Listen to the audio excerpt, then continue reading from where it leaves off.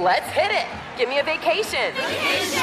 Give me a wave. Surfing. Give me a city tour. The trolley. Give me animals. The zoo. Give me some sea life. Give me museums. Balboa Park. Give me a woo. Roller coaster. What's that spell? San Diego. If you're happy and you know it, San Diego is the place to show it. Book your family vacation at sandiego.org. Funded in part with the City of San Diego Tourism Marketing District Assessment Funds. My simple solution to the problem was remove people from the scene and help them feel safer. In response to attacks against Asian Americans, Maddie Park raised over $250,000 to donate cab rides to the Asian community. There is so much more work to be done. We really need to come together and tackle this issue as a community. Support the Asian community. Learn how at lovehasnolabels.com. Brought to you by Love Has No Labels and the Ad Council. As the #1 audio company, iHeartMedia gives you access to all. Every audience, live conversations, trusted influencers, and the insights and data you need to grow. iHeartMedia is your access company. Go to iHeartResults.com for more. I love fish. I love to cook fish. I love to eat fish. And, the closest thing I've ever had to a signature dish is a tuna dish that I started doing back when I was at Mondrian, even, which goes, predates Gramercy Tavern. I was 26 years old when I was the executive chef there. And I came up, and this was kind of one of the first dishes that I actually put together, that was mine, meaning that I put it together working in a kitchen that I was the chef in. It was one of the first things I put on the menu. And it was during, it was the 90s, so steer tuna was all the rage. I cut the tuna not across the grain, but kind of with the grain, and cut it into these kind of, we call them little bricks. And I would coat the tuna in black peppercorns and sear it on pretty high heat. It was still rare. Again, it was the 90s. Rare tuna was in. And so it got me to start thinking, like, the fish that is mostly associated with slavery in the oceans is tuna. How do I know the tuna that I'm purchasing, that I purchased back then when I was doing the signature dish, and how do I know the tuna that I'm purchasing now is not actually caught by people that are enslaved on fishing vessels to catch the tuna and other fish that we're consuming? I'm Tom Colicchio, and you're listening to Citizen Chef. We're going to have that discussion today.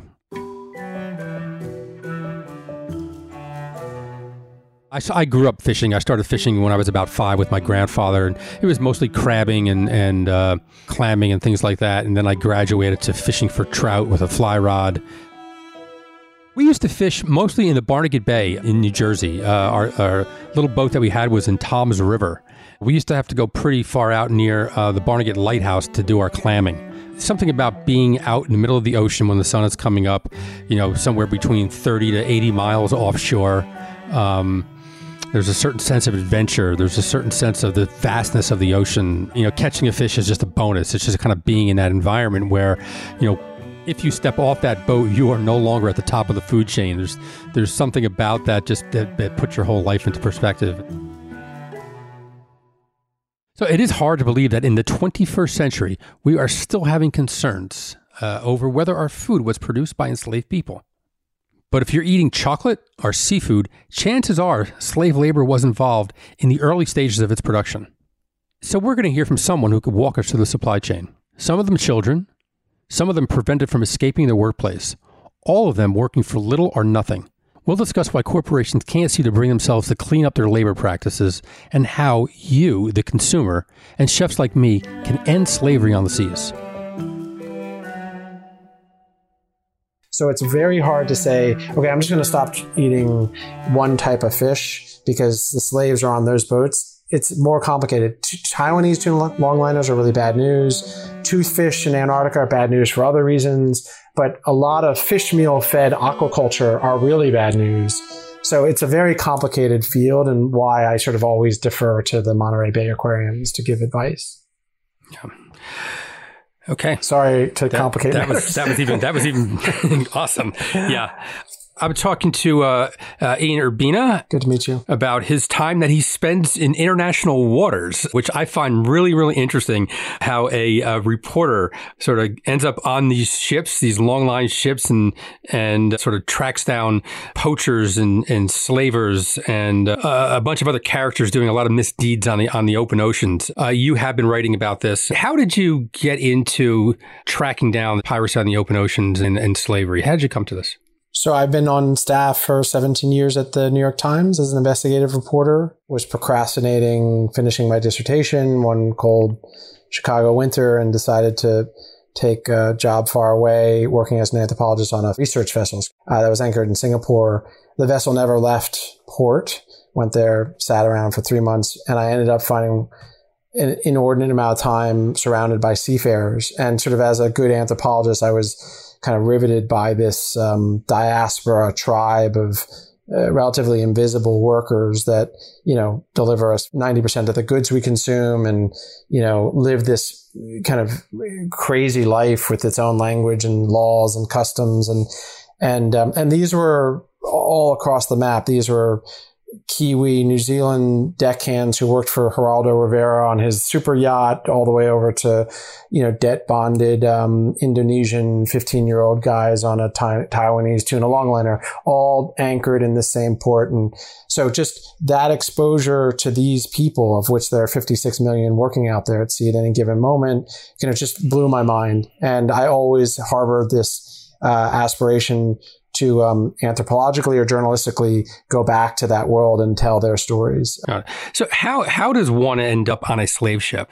Yeah, so just to pull the helicopter up at altitude for 1 second, and just if you think of the sea space, the 2/3 of the planet that is water, you from a worker perspective, it's important to draw a dichotomy. Merchant marine, those are the guys, and it's a very male world that bring us stuff. These are oil freighters, wheat, grain, container ships, Nikes, iPhones, all that stuff is the merchant marine. It's a whole different universe. There's a good union presence, their wages, their contracts. It's hugely automated. So the kinds of crimes, dumping of oil, pretty serious problem in that realm, but human rights abuses, labor abuses, not as much. Then this other side of the dichotomy is the fishing fleet. There are more boats out there. There are more people working on it, and the conditions are hugely variable. Super well financed tuna longliners from the U.S. are in one echelon, and then Taiwanese tuna longliners running from Cape Town to Montevideo in a whole different echelon. Now, in that echelon, that lower rank on the ladder, is where you see the problem of sea slavery. And it's not just in the South China Sea. It's off the coast of Ghana, off the coast of the Falkland Islands. And these are poorer ships. They're typically, so in the South China Sea, which is a quintessential model, you have a ship that has a crew of 45 guys. 5 of them are Thai. It's a Thai flagged vessel. It's port in Songkhla, Thailand. It fishes all the way over maybe near Bangladesh or Somalia. So it goes really far away. The crew is 5 officers. They're typically the native ethnicity and language. So Thai, and the deckhands, the 35, 40 others, are typically non-native, right? So these are Indonesians, Laotians, Cambodians. They're typically trafficked, so they've been illegally brought into the country in Thailand. And they're as young as 13, as old as 40. Think that they're headed for a construction job, but on the way with their trafficker, they realize, wait, that's actually not where I'm headed. And right. So there's traffickers that bring them in, just similar to what a coyote would do, smuggling humans across the border here in Thailand, in the States. Yeah. And in other countries, it's manning agencies. These are actually companies. Right. And so is there a contract between the fishing vessel and the trafficker? A written contract in the term you're using? No. I'm trying to think of the contract in 2 different directions. The Cambodian from the small village who meets the guy who's a labor broker, or as you or I would call a trafficker, he has a verbal contract with the worker, which is, hey, I can get you a good job. Come with me. Don't worry about the fact that you don't have any money. We'll work that out later. And there's a contract there. And that's one contract. And then the labor broker or trafficker, that guy with the pickup truck and the chain of other folks along the way and a friend at the border and all that, that guy also then has a contract with the boat captain, or someone downstream from him does. And the contract is, hey, wait, it costs me $200 US to bring per head these 10 guys to you. So you now owe me what I spent to bring them to you.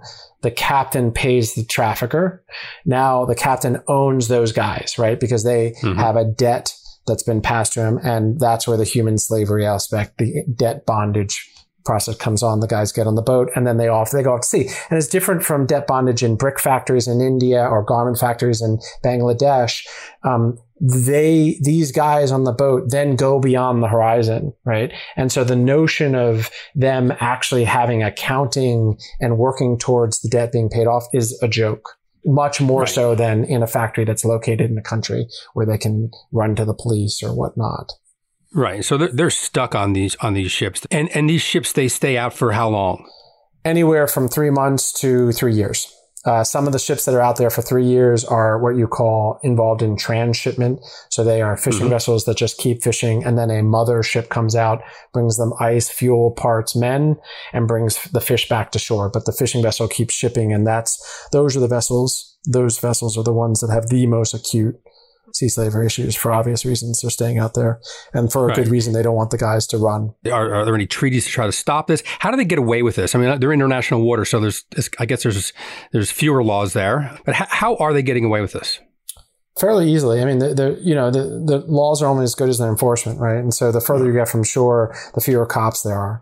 Even in national waters in most of the world, most countries don't have navies anymore. And most of the countries where these economics are most acute don't have navies or even coast guards or vessels or the budget for the fuel or the men or the training to go out and police. And if they're going to police, they're policing things that affect that country's bottom line, which is our foreign vessels stealing our fish. They're not looking out for labor crimes of third party, other poor people from other places in the world. That's not their main mission. And so even if they're seeing stuff, they don't have an apparatus for doing anything about it.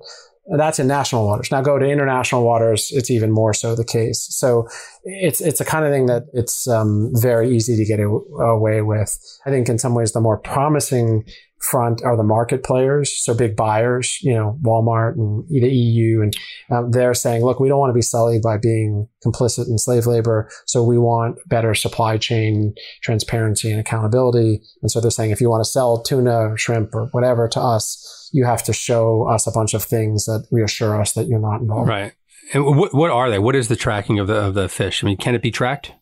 Yeah, I mean, it's expensive, but it certainly can be done. But it just means some things have to go away. So one of the things we talked about was at sea transshipment, where you're offloading your catch to a mothership. That's got to go away. That fish, you're Mr. Walmart, right? And you've got a guy at the port, and he wants to make sure that the fish coming in is not coming off of slave vessels. But if it's getting transhipped, it's getting dumped onto a mothership with 7 other ships. Yeah, it's a fungible commodity at that point. Yeah, so sure, that's got to go away. Again, stupid, but Mr. Walmart, we need to know every ship that's producing fish for us, we need to know they have a license plate. We know their registry number. They have a crew manifest. Maybe they have onboard cameras or a human observer. They have their VMS or AIS, the transponders that tell where they are at all times on.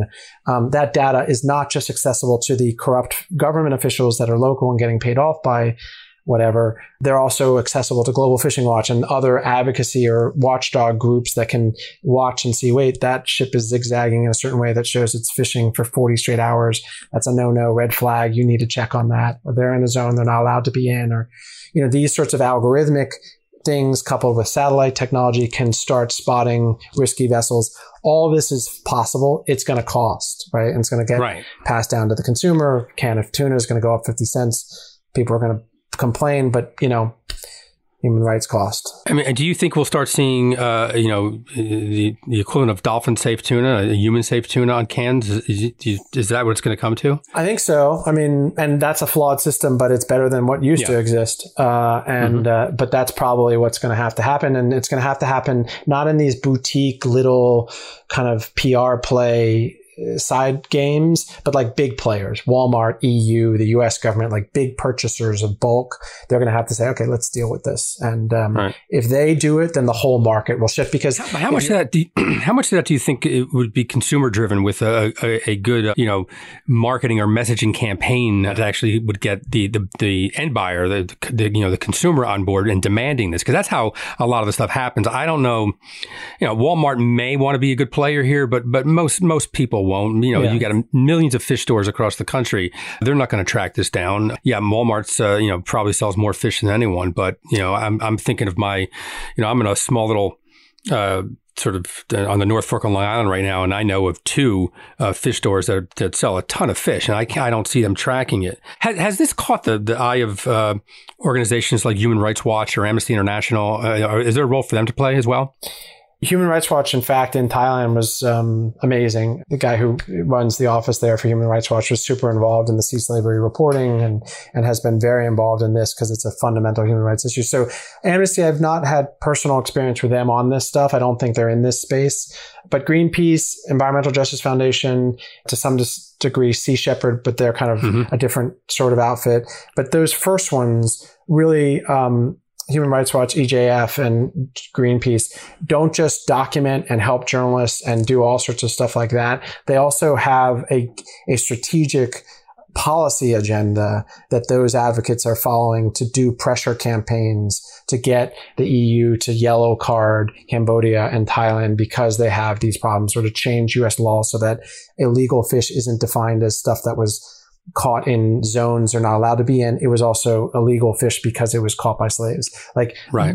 You need policy lobby, stakeholders that are going to be involved in not just the shame campaign that the press can do that affects some consumers, but also the behind the doors pressuring and teaming up in odd ways. The U.S. tuna industry has really well-paid lobbyists. It's a big money market, and they have their own self-interest to want to bang up the foreign tuna guys who are who are gaming the system by using cheap labor. So Greenpeace can team up with the tuna lobby in the U.S. on stuff like this. So there's all sorts of weird bed partners that can come together around shared interest, and to some degree, it's happening. You mentioned Sea Shepherd. Have they tried to disrupt the sort of the handoff between the transshipment vessels and the motherships? Are they doing any of that? Because I know that's the work they do. They actually get between whalers and the whale pods. And have they tried to disrupt this flow? These days, a lot of what they're doing is ride along patrols. And I was on one of them just recently off the coast of West Africa, where they're going to poor nations like the type I described, that don't have the ability to police their own waters. And Sea Shepherd's bringing in their big Navy vessels. Folks say, the critics of these campaigns say, this is a Sea Shepherd fundraising for its bottom line. And these are really short-term band-aids on deep rotting problems, because once Sea Shepherd leaves, what changes? The flip side is it gets attention by big funders and media attention, and sort of does help capacity build for the core nations. And, they've arrested 50 vessels in the last 2 years in, half dozen different countries. So, whichever side you take, there is a perspective. Could you see a system, I guess, if there is an upper tier and they are fishing with the correct gear, there's the workers are getting paid, could that catch be pulled out and tagged as safe? And then the assumption is the rest of the stuff that's not is illegal, or used slavery to catch that fish? Yeah, then you could impose a system in which this is the high road, vetted supply chain. It costs more, but it comes with the reassurance of it was, and those would be tagged in a certain way. And then those that weren't that don't get that certification. This is the regime of certified whatever, right? So you think of sweat-free garments, think of blood diamonds, think of dolphin-free tuna. There's a precedent. We'll be right back. Check the back seat. Check the back seat. All right, come here. Check the back seat. Gets in your head, right? Good. Because every year, dozens of children are forgotten in the backseat of a car by a parent or caregiver. All never thought it could happen to them. But with changes in routines, distractions, or a sleeping child, it can happen to anyone. Parked cars get hot, fast, and can be deadly. So get it in your head. Check the back seat. A message from NHTSA and the Ad Council. Hey, it's Zuko and Kayla from The Wake Up Call. Enjoy your podcast, but when you're done, don't forget about us. We have a radio show. We try to bring a smile to your face every morning. We also talk to some of the hottest country stars of today, and we like to share some good news with That's What I Like. Because Lord knows that's hard to find. When you're done podcasting your podcast, listen to us at 92.3 WCOL. Set your preset on your radio right now, and don't forget you can listen to us online on the iHeartRadio app. Let's focus on the human condition for a second. We kind of outlined how these workers, indentured servants, get on the ship. What are the conditions on this? You spent time on some of these ships. Is that correct? Yeah, I did. Okay. What are the conditions there like? Awful. I've covered in the last 2 decades coal mining, truck driving, sex work by teens in the U.S. and pretty rough industries. And I'd never seen conditions like those on these vessels. They're awful in many ways. One, just the sense of remove, the pure geography of being, invisible in several ways, undocumented, far from shore, etc. The hours are sort of Dickensian, just below the mind, having spent a week on one where I saw guys were working 20-hour days every single day for the whole time I was there.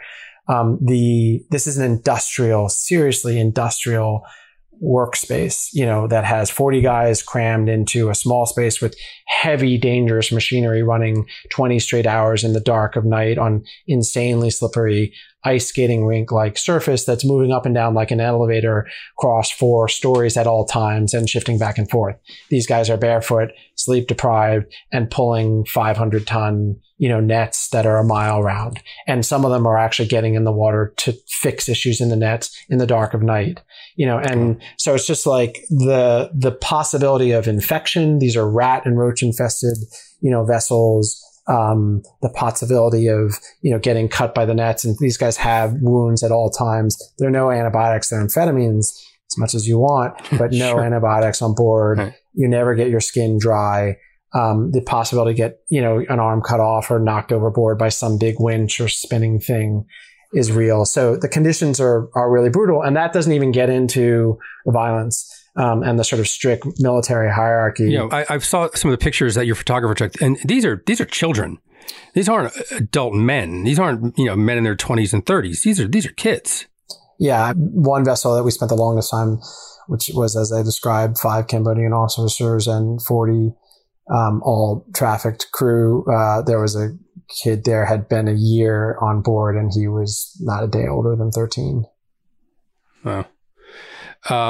So obviously you can't get off the ship. You can't complain. And I mean, did you have better conditions to live in than the fishermen? I mean, how did you deal with this for that length of time? So on the sea slavery reporting, we were, to get to those vessels, the ones that are really far from shore and are transshipping and are staying off, those are 200, 300, 400 miles from shore, and we couldn't get anyone to take us out that far. So we had to hopscotch, hire a guy to take us 50 miles out, talk our way onto another boat. These guys are all fishermen who are like, oh, well, I'll take you 50 miles, but you got to pay me this amount. And so we hopscotch 50 at a time out to get out 300, 400. And then on that last boat, this is our boat. This is the demographic. Then we stay there for a week and then try to find our way back. And those boats, you're living just like them, and in the book we describe, making some stupid mistakes on the front end. Like, why do these guys sleep in hammocks built of nets in a room that's only 3 feet from the ground and they're only about a foot off the ground? Why not just sleep on the ground? Rats. Well, we figure out, we finally went to sleep and slept under them, and we got covered in rats. I ate what they ate, which is usually barely boiled squid and rice. And I stay out of their way and kind of document. My understanding is that these are not only brutal conditions to work in, but it's the thugs that run these crews care very little for human life. There's the constant fear of being murdered, not just being disciplined, but actually being murdered. There's a go between the officers and the crew, and who is that person, and what do they do? What are they responsible for? The go between is someone called the bosun, and the bosun is typically the ethnicity of the crew, but loyal to, paid by, and speaks the language of the officers. So on a Thai ship, the bosun's going to be Thai, but the bosun's going to speak Khmer or Laotian or Burmese or whatever is the language of the crew, and the key job is to run the crew. They're paid well, they're very loyal, they've worked there a long time, the officers trust them, they provide intel on the mood, and they also are the ones who administer the discipline. And the discipline is performative. And just to sort of play the true journalist anthropological role for a second, if you take and try to understand the perspective of the captain, these guys are often dirt poor, scared to death, work equally long, crazy hours, make very little money themselves, And, the line between victimizer and victim is pretty murky in these spaces, which is not to say murder and beatings and rape are okay in any conditions, but understanding that part of the discipline that occurs, the violence, sometimes culminating in murder that occurs, is if it's a bit like a slave plantation. If there are 4 slave owners, they've got guns, but if there are 40 younger, fitter, and outnumbering slaves, those guys, if they team up, can mutiny on a ship very effectively, and they do sometimes. They do. They have their bit. Oh yeah, and they're now. How much is lore that captains love to talk about, and how much is true? Hard to discern, but there are well-documented cases of awful, mutinies where not illegitimately the crew rise up, overthrow the officers, and take the ship elsewhere. So the bosun's job is to make sure they stay on top of that. And oftentimes how they do so is they establish a brutality very quick and very early on. Varies, some do. They get a lump sum paid in a wad of cash as they disembark. And in some ways it's kind of, look, I'm letting you go, but keep your mouth shut. I know where you are. Here's some money. It's never what is owed. I mean, sure. In this realm, there are whole other tiers, right? Where where fishermen are paid legitimately, there's stuff wired home, and I don't want to act like it's all this realm, but in this realm, but a lot of them don't get paid and they decide to escape, and they never get paid because they run away. Right. So you wrote about one fisherman in particular, a gentleman named Langlong. Can you talk to me about his plight? And I guess he was on a boat for 3 years. Is that correct? That's right. Yeah, he was sold boat to boat. So he's kind of a quintessential case. Cambodian, very poor, small village, no time at sea. Meets a guy at a religious festival. Guy says, "Can get you a job in Thailand." Thailand, remember, is a middle-class country, less than 2% unemployment. Right. Thais don't do these crap jobs. The women are not in the sex industry, and the Thai men are not predominantly working the jobs on boats. Those are migrant workers, surrounded by Laos, Cambodia, Myanmar, desperately poor, war-torn areas. So there's a big inflow of labor. Langlong gets approached, offered a construction job. Meet me on Sunday. I'll get you in. I know a guy at the border, etc. Begins his route in. Along the way, other folks are getting picked up. They're being housed at these upstairs sections of karaoke bars or their brothels as they're working their way towards their ultimate arrival. It takes a couple weeks. He gets to the port, realizes he's not headed for construction. Again, don't forget, he doesn't speak a lick of Thai. He has no clue what's going on. He just knows that scarier and scarier guys are sort of getting involved at each step of the way. And now he's being marched onto a boat. He gets marched onto a boat. Off they go. He has no idea what the terms are or anything. He's just sort of going where told. They go off to sea. Langlong is terrible at it. He can't discern between the fish. He's beaten for messing things up. He's seasick all the time. He's scared. And at one point, a mothership comes near and Langlong decides to try to go for it. He jumps overboard, tries to swim. They catch him, bring him back. From then forward, Langlong is shackled by the neck whenever he's not working. And that's how he gets noticed by a subsequent mothership that came and had some workers on it that noticed a guy shackled. Most of these guys know the deal and they don't open their mouth when they get back to shore. But this one guy was new to this line of work and was disturbed and spoke Khmer and had a few words with Langlong and found out. And when he got back to shore, he went to an amazing, human rights group that works on this stuff and said, "I saw something." And that began a 3-month process whereby they raised money to buy Langlong's freedom. Took a long time. Langlong had been at sea for a while and he was sold between boats. This was the last or second to last boat, but they kept track of him. What was the price of his freedom? The price? $700 US. $700 US. Yeah.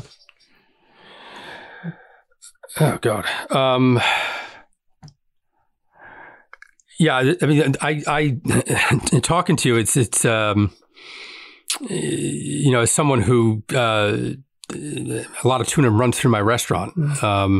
I start to think, am I complicit in this somehow? Not purposely complicit, but perhaps that's where, restaurants, tours, and chefs, maybe you can get behind this to create that campaign. We did it years ago with swordfish. There was a campaign to get swordfish off of plates, and it worked really well. I mean, that and the fact that, there was a nursery that was found off the coast of Florida. They closed down long lines, and the swordfish came back. It's a great success story of managing fisheries. And I mean, now they're trying to get some of those long lines back in there.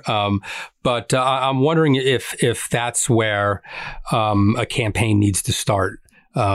Yes. No, I think you agree with that. Yeah, no, I think your instinct is, first of all, I would say that we're all complicit. You're not more complicit than me, and we can never get outside of this. We can just sort of work towards minimizing our involvement. But I do think that chefs and people like you, kind of in the border between chefs and media folks, have a distinct power to begin to mobilize in ways that actually will get noticed by buyers upstream and customers downstream.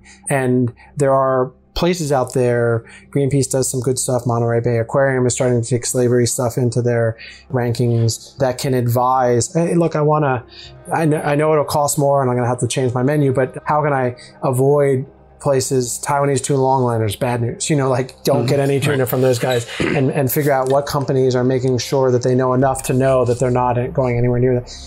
It takes some work, especially on this front end of the education curve, but there's no one better than chefs who are literate and cultured and want to have change as they're doing their culinary art. So yeah, I think that's a big place where things could happen. Well, this has been fascinating. Thank you. It's been a real pleasure talking to you. I'm talking to Ian Urbina. He's an investigative journalist with the New York Times and author of Outlaw Ocean. Thank you. Thank you, Ian. Thank you so much. A lot of this has to do with where we are right now and looking at what's happened with George Floyd's death and this idea that it's not enough to be not to be racist, but you have to actually work at being anti-racist, making sure that you are with intention, making sure that you are doing everything you can to be a good ally. And I don't want to equate fish to people, but the idea that if you are not actively seeking fish that is not produced with slavery, are you somewhat being complicit? Because once you know, then you can't hide your head in the sand anymore. You can't just say, well, I think I sourced from good places. You have to make sure that the fish that you are buying is not produced from using people who are enslaved. And so I think that it's easy to sort of link the two together. We have to do more than just say, I don't know. That's not enough. I think that there's been such a movement, over the last 10 years, this food movement where people want to know who their farmer is. They want to know who's growing the chicken. Maybe they have some backyard chickens and they're producing their own eggs. And, they want to know the actual particular breed of a zucchini. And so I find there's such an interest in food, but I don't think people realize that the fish on their plate could have been sort of fished on a boat that actually has slaves on board, that there are people that are on a ship for long periods of time and people don't know about, don't talk about it. So how are Americans contributing to this problem when they dine on seafood? How can consumers help end slavery? I think you have to ask questions. I think you have to ask that restaurant, do you know the sources of your fish? Once you know, is it enough to say, well, I think I'm buying from a good source, or do you really have to actually ask those questions? You simply ask the fishmonger, do you know who caught this fish? I know when I go down to my local guy here in the Southold Fish Market here in Long Island, I can actually ask Charlie, who brought this fish in, and he'll tell you the boat. He'll tell you who did it, and didn't come from some large. He doesn't buy from these large companies. He buys from local fishermen. It would be great if there was an agency sort of making sure that the fish that we purchase in this country does not involve slavery. That's the very least that I think our government can do. Thanks again to Ian Urbina for taking us into the world of captives on the sea. I mean, he literally spent time on these ships and on these boats, so I really wanted us to hear from him. Special thanks to Kristen Castry and Lori Silverbush from A Place at the Table. Citizen Chef, with me, Tom Colicchio, is a production of iHeartMedia. Christopher Hasiotis is our executive producer. Jesselyn Shields is our researcher. And Gabrielle Collins is our producer. Thanks again for listening to Citizen Chef.